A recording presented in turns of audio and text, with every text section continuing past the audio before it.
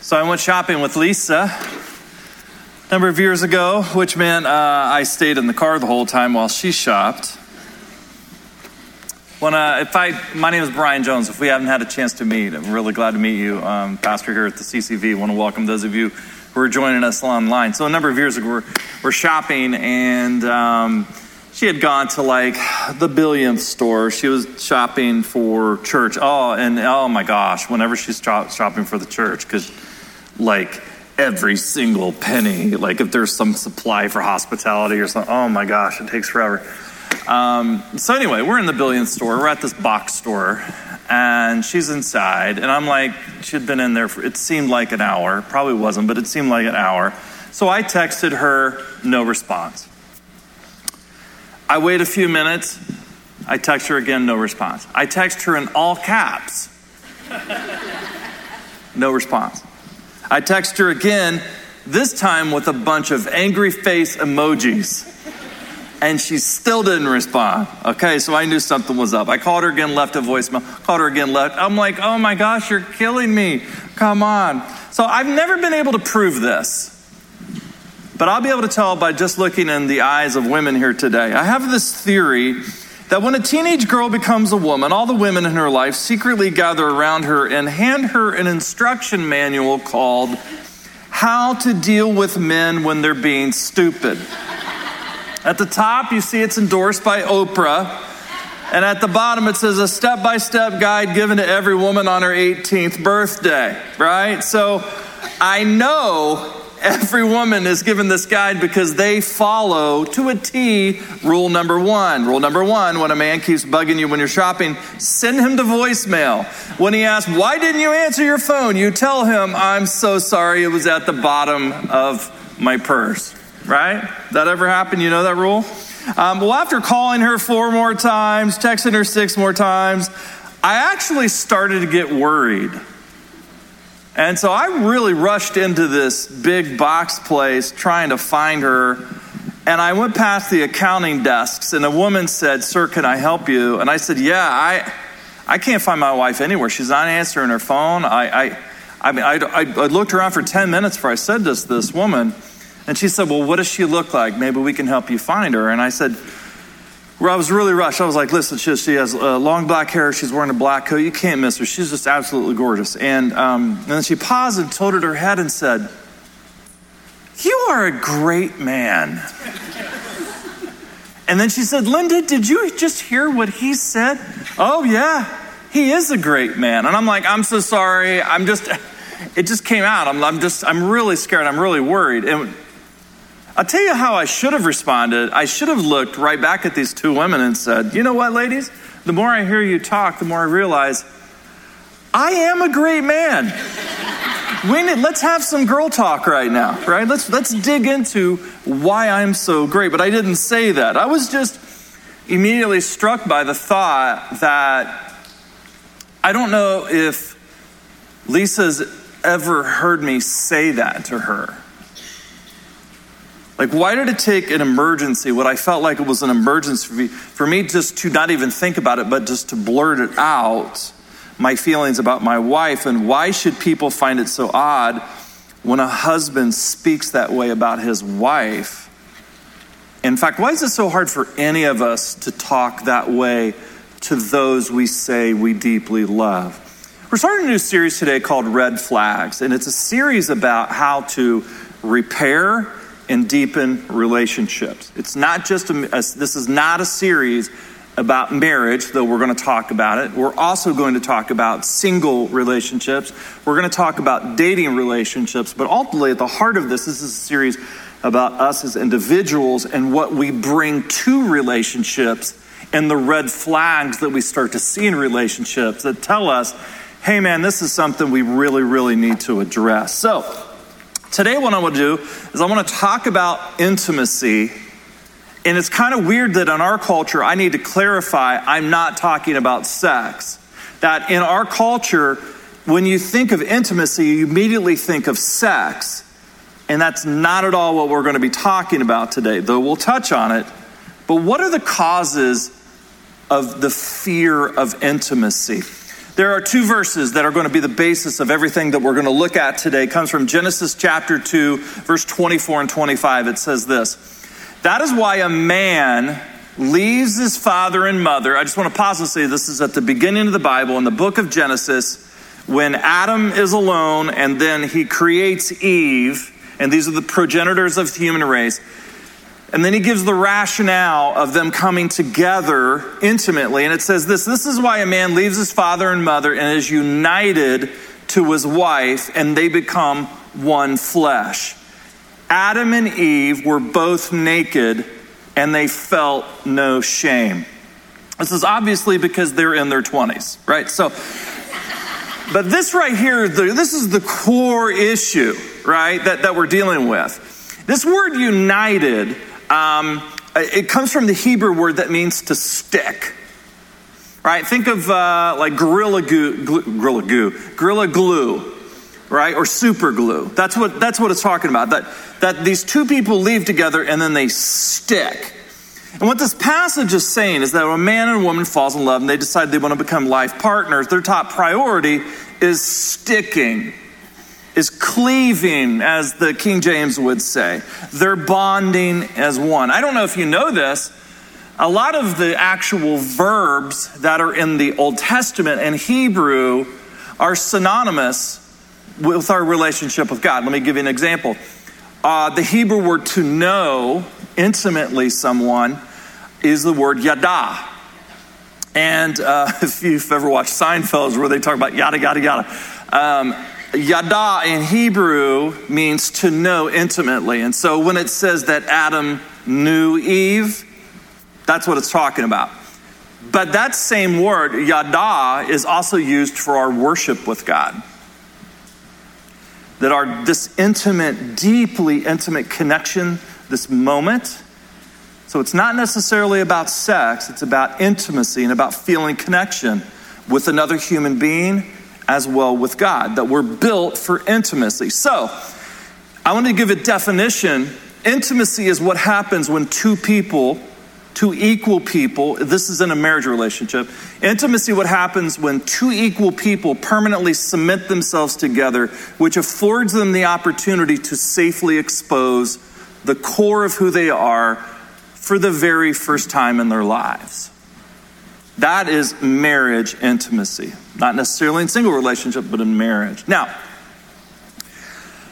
there are two facts that we have to understand. Number one, marriage does not guarantee intimacy. In fact, if I did a show of hands, which I'm not going to, a lot of hands would go up at the end of this message if I asked, how intimate are you with the person that you love? It would also hands would go up if I talk about, tell me about the intimacy you experience with your siblings, or the intimacy that you experience with your mother or your father. Last 30 years, marriage therapists have talked a lot about attachment and how trauma causes us to not attach to our parents, and then we replicate that if you get into a lifelong partnership with someone. And what happens is that you bring that trauma into the relationship, and it's sort of like magnets. Magnets, when there's intimacy, go together, and it's really hard to pull them apart. But when you experience trauma, what happens is like the magnet gets flipped, and it's like, man, no matter how hard, right? And some of you are feeling that right now in your relationship, right? Like, what is that? Why is that? And so, here's what the Bible teaches. For those of you who are choosing to get married in a lifelong partnership, for those of you, that other person that you're going to enter into, it's really difficult to achieve any kind of intimacy unless like you're committed for life. Because oftentimes in relationships, we've been burnt so bad, like we just don't want to open up ourselves and go and risk doing that and then getting hurt again, right? So this is why our church requires 6 sessions of premarital counseling. We had premarital counseling like that. Like, we will not marry you unless you do 6 sessions of premarital counseling. It's not with any pastors, it's with the licensed Christian counselor. And there's a reason for that. It's not because like people here at CCV are so screwed up. It's that we don't go into a permanent relationship without this. We don't have the skills to make it happen. And so what it is, the premarital counseling is it like a ramp to get you ready for that relationship. Because the thing is, you don't really know who you're marrying if you're going to get married. I'll talk to couples all the time who are living together, and they'll say, you don't understand. We don't have to have marriage in order to have that intimacy. These are people who are pursuing this love relationship, right? And I'll say, do you have 2 bank accounts? And they're like, yeah. And I'm like, you don't have intimacy. We'll get to that later. Fact number 2, you have a 2-year window for those who are entering into a permanent relationship. You have a 2-year window to attach yourselves as a couple before major problems begin to develop in your relationship. It takes a long time to develop that kind of intimacy and open up, especially if you've experienced traumas. But you have about 2 years to get it done because there's other stuff that you got to do in your relationship. One of my favorite books on marriage is The Passages of Marriage, Minirth Meier Clinic. And you tell me, for those of you who are in marriage relationships, what passage you're in right now. The first passage, Young Love, is 2 years. And there's a primary task that you have to do. The second passage, Realistic Love, is 3 to 10 years.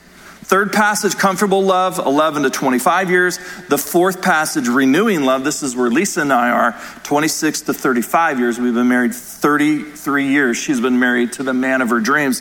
The fifth passage, Transcendent Love, 36 plus years. So wherever you are, if you're in a marriage relationship, you have a passage that you have to go through, and there are tasks that you have to complete, and each have these primary tasks. And what happens is, if you don't finish the task in the first passage, you'll go to the second passage chronologically without having dealt with that. In the very first passage, that main task of the first 2 years, developing intimacy with one another. And oftentimes, because of trauma, because of lack of skills, you'll find people who have been married 17 years and they still haven't developed the intimacy. Right? I think if you were to ask Lisa, if you were to say, hey, listen, at what point in your marriage did you truly experience intimacy? And she would say, and I would agree, about the 12th year of marriage. We were both so broken going into our relationship that it wasn't actually until after we took the dynamic marriage course that, God willing, we're going to be offering in the fall, that actually happened. See, here are the four most common red flags. And you tell me, whether you're married or not, in your relationships, do you see these red flags popping up? Red flag number 1, the overuse of sarcasm. Whenever Lisa asks me to do something, I have this statement. I say, dear, is there anything else you need me to do? Because I am here to make all your dreams come true. And then she laughs. But if I talk that way all the time, sarcasm is a red flag that person struggles with intimacy. So is there a lot of sarcasm in your relationship? Sarcasm comes from 2 Greek words. Number 1, to flesh, and then to cut. So it's funny one time, but it's not funny 16 times. And if you fear intimacy, what you'll do is you'll create distance, like a magnet, by cutting. It's really hard to be drawn intimately to someone who is constantly using sarcasm. Red flag number 2, changing the subject when things get vulnerable. I don't know if you know this. I have a PhD and postdoctoral research done at Oxford on changing the subject. I am awesome at changing the subject. Things get too intimate for me, like man. So we're talking about squirrel. Look at that squirrel, right? And it's because this is a struggle for me. And it just is. Now this next one, before I get into it, I just want to say this is a topic that, I don't know who's watching here. So I'm going to use language that's sort of a code language, okay? So everybody knows what I'm talking about, okay? Code language, it's code language, okay? So red flag number 3, ongoing excuses for picking the fastest ride at the amusement park. If someone struggles with intimacy, they're always giving reasons why they want to ride the fastest ride. Here is the slingshot ride. You will see this at any theme park. Popular ride with men. Popular ride with men. It's a quick 2-minute ride, and men will often say, babe, let's go to the amusement park. And she's like, we don't have time. And he's like, oh, we have time. And this is going to surprise you. This is not a popular ride with women. The ride that's been given 5-star reviews by females everywhere is the roller coaster. Take your time to get all the way up to the top. Are we ever going to make it to the top? Hold on, you'll get there. And you'll know when you get to the top, okay? You know, just prepare yourself. It's very clear when you get to the top, all right? Now, when a partner struggles with intimacy, they always have reasons why they can't slowly enjoy all aspects of the ride. Some people don't like roller coasters at all because there are real, genuine physical issues. Some people have had other people ruin the ride for them. They've not figured out a way to move past that. The biggest one, honestly, it takes a lot of hard work. There's more to the ride than just getting to the top of the hill. And listen, I've been a pastor for 33 years, and I will tell you, unequivocally, it can take years to develop intimacy. The easy part's the easy part. The difficult part is what precedes, what goes on, and what comes after the roller coaster. That can take years. The last red flag is codependency. In a relationship, so codependency is a one-sided relationship where one partner relies on the other for meeting nearly all their emotional needs. This is why, for those of you who are single, if you're in a relationship, if someone needs to be with you all the time, that is a red flag that there's codependency in the relationship, that they have stuff that they need to deal with. Do you not have friends? Do you not have the ability to be alone? Why do you need to be with me constantly? That is a huge red flag. Now, I don't know if you've seen this movie. I'm pretty sure everyone in the universe has seen this movie. What is this movie? The Blob, right? We know about this because we're so close to Phoenixville and the Colonial Theater. Lisa and I were at the movies this weekend. We saw Top Gun. Great movie, great movie. She sinned. We had to stop at Wegmans to go get some Grader's ice cream that she could put into her purse and take into the movie theater. You know she was planning on this because she brought her own spoon from home, right? And the Bible very clearly says there are two lies you're allowed to commit. Number one, you're allowed to bring food into a movie theater. You're allowed. What's in your coat, sir? Nothing. Nothing. Is that a pizza? No, that's not a pizza, right? What's the other lie? If you have a family of 5 and you're making reservations at a hotel and they ask you how many people are in your family, what do we say? 4. What happens to that 5th kid? They wait in the car until you get into the room, then you let them around the back, right? That's what you do. Anyway, back to the movie, The Blob, right? Codependency is a lot like The Blob, right? You latch yourself onto a partner because you really need what they have.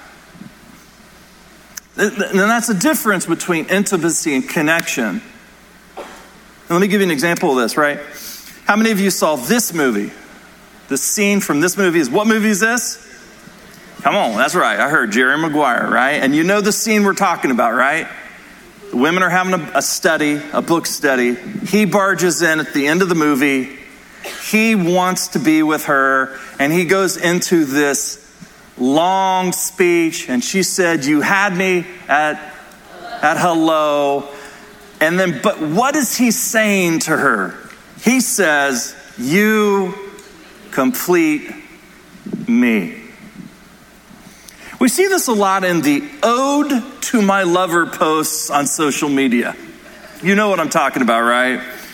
I'd like to take this moment and profess my love to my man. And they're humble bragging, right? And it's okay occasionally. But when you see this all the time, this is a clear indication of codependency. One celebrity wife said this on social media, and I wrote it down verbatim. "My advice to my daughter: if you ever find a man half as good as your daddy, do whatever it takes to keep him." Women of CCV, hear me and hear me now.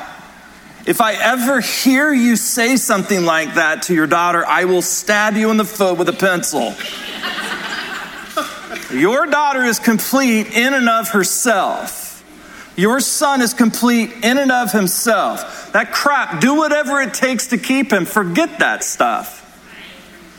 Right? Don't dump your emotional baggage on your daughter or son and make him or her think that this is what a good marriage relationship looks like.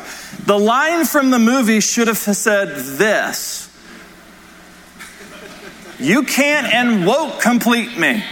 All right? Singles, I know church feels like a couple's sport to you. And man, I profusely apologize if in any way, shape, or form I have given you that impression. You need to understand that among Jesus' followers, being single in the first century was preferred.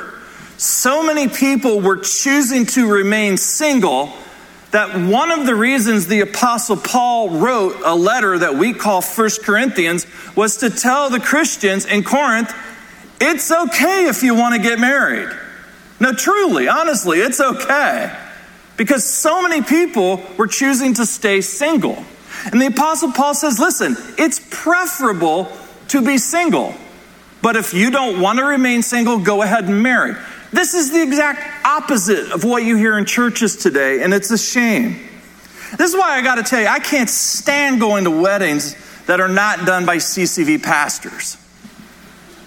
Not only do I feel like I'm watching that scene from The Princess Bride, marriage, right? But they always read Genesis 2:18. It is not good for the man to be alone. And they go into this spiel where they talk about it's only in marriage where you're going to feel complete. You're going to feel whole. And this is your cure for love. Jenny, where are you? Greg, I'm out there in the universe. Just wait. I will find you. Jackie, hold on. I need you to... When God said it's not good for the man to be alone, I'll give you one guess why he said that. He was the only human being on the planet. Right? Like Matt Damon in The Martian. Right? The text says God brought to Adam all of these animals. Tiger, nah. Nails, right? And then the elephant, and then the snake, now. And so created Eve, and it said that so she could be in Hebrew, an Azer in Hebrew. Azer occurs 18 times, I believe, in the Old Testament. 13 of them, it refers to God. God, it says in Psalm 46, is an ever-present Azer in time of need. It's not like God created Adam, and then Adam had a whole bunch of stupid stuff that he didn't want to do, so he created this little helper, Eve. No, these are two equal, completing partners to one another. Listen, the solution to loneliness is not marriage, but Christian community. No one feels alone when they're in community with other Christians. In fact, the experience has been, because we help people that are coming from unchurched backgrounds to come into our community, what happens is, usually Christian couples will join a small group, and then they will experience koinonia, which is the Greek word for, I remember one time I was in Atlanta. I was at a Po Folks restaurant. Love Po Folks. So I'm at Po Folks. I'm drinking a soda. And then I was like, gosh, what is that? I got celery in my teeth. And I realized I put my finger inside this mason jar and there was dirty food in the glass. And I was like, oh my gosh, I'm going to vomit, right? That's koinonia.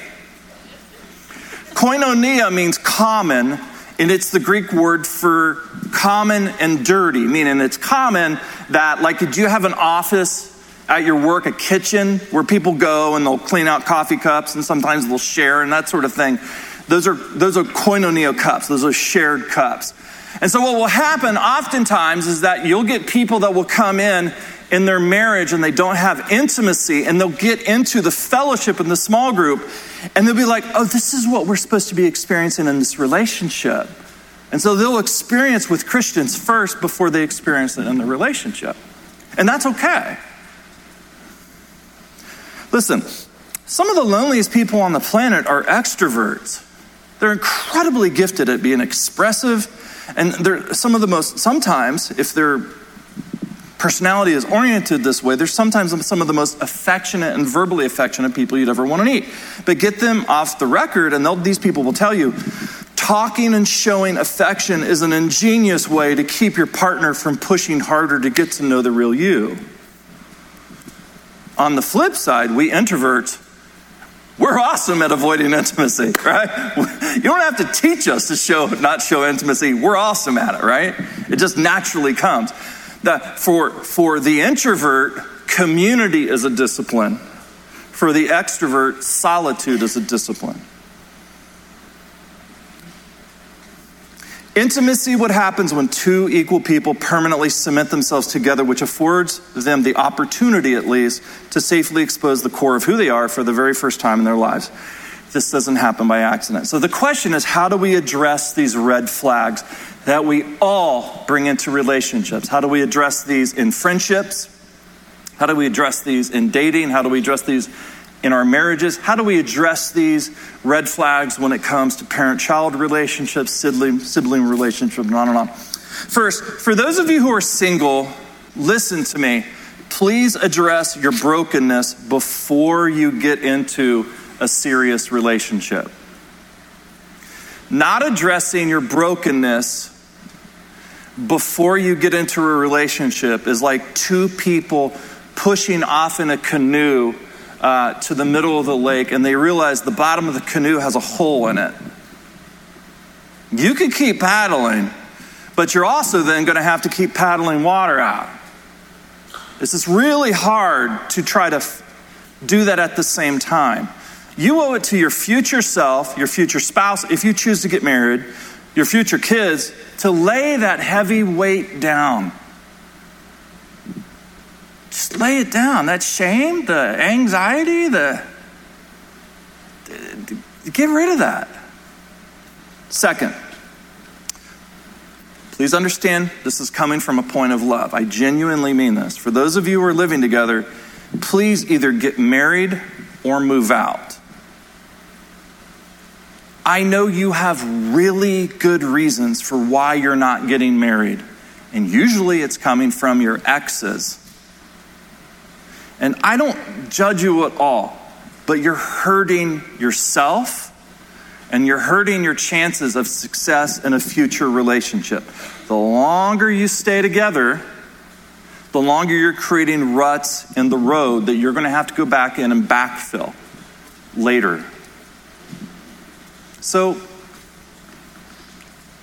if you're together, if you love each other, get married, propose, or move out. Be honest with one another. Because in my experience, when people are living together and it takes them a while, they're hedging their bets. I want to, but I don't want to. You need to burn the boats. Number 3, for those of you who are married, I want you to practice doing the opposite behaviors of the red flags, okay? So this is what this means. Number 1, I want you to practice speaking tenderly to each other instead of using sarcasm. So if you're in a relationship this week and someone speaks sarcastically, I want you to point it out and then punch them in the throat, okay? So that's number 1. Now, I just want you to point it out. Oh, that's sarcasm. That was funny, but it's not funny the 5th time. Number 2, lovingly challenge your partner to hold off on the affection and talking and to share something with you they've never shared before. Even if those of you who are dating, I want you to ask each other, tell me something today that you've never shared with me.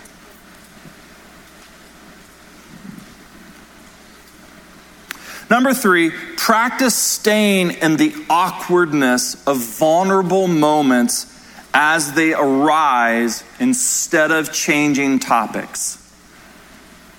My kids literally have had to teach me how to do this. My kids have had to teach me how to do this.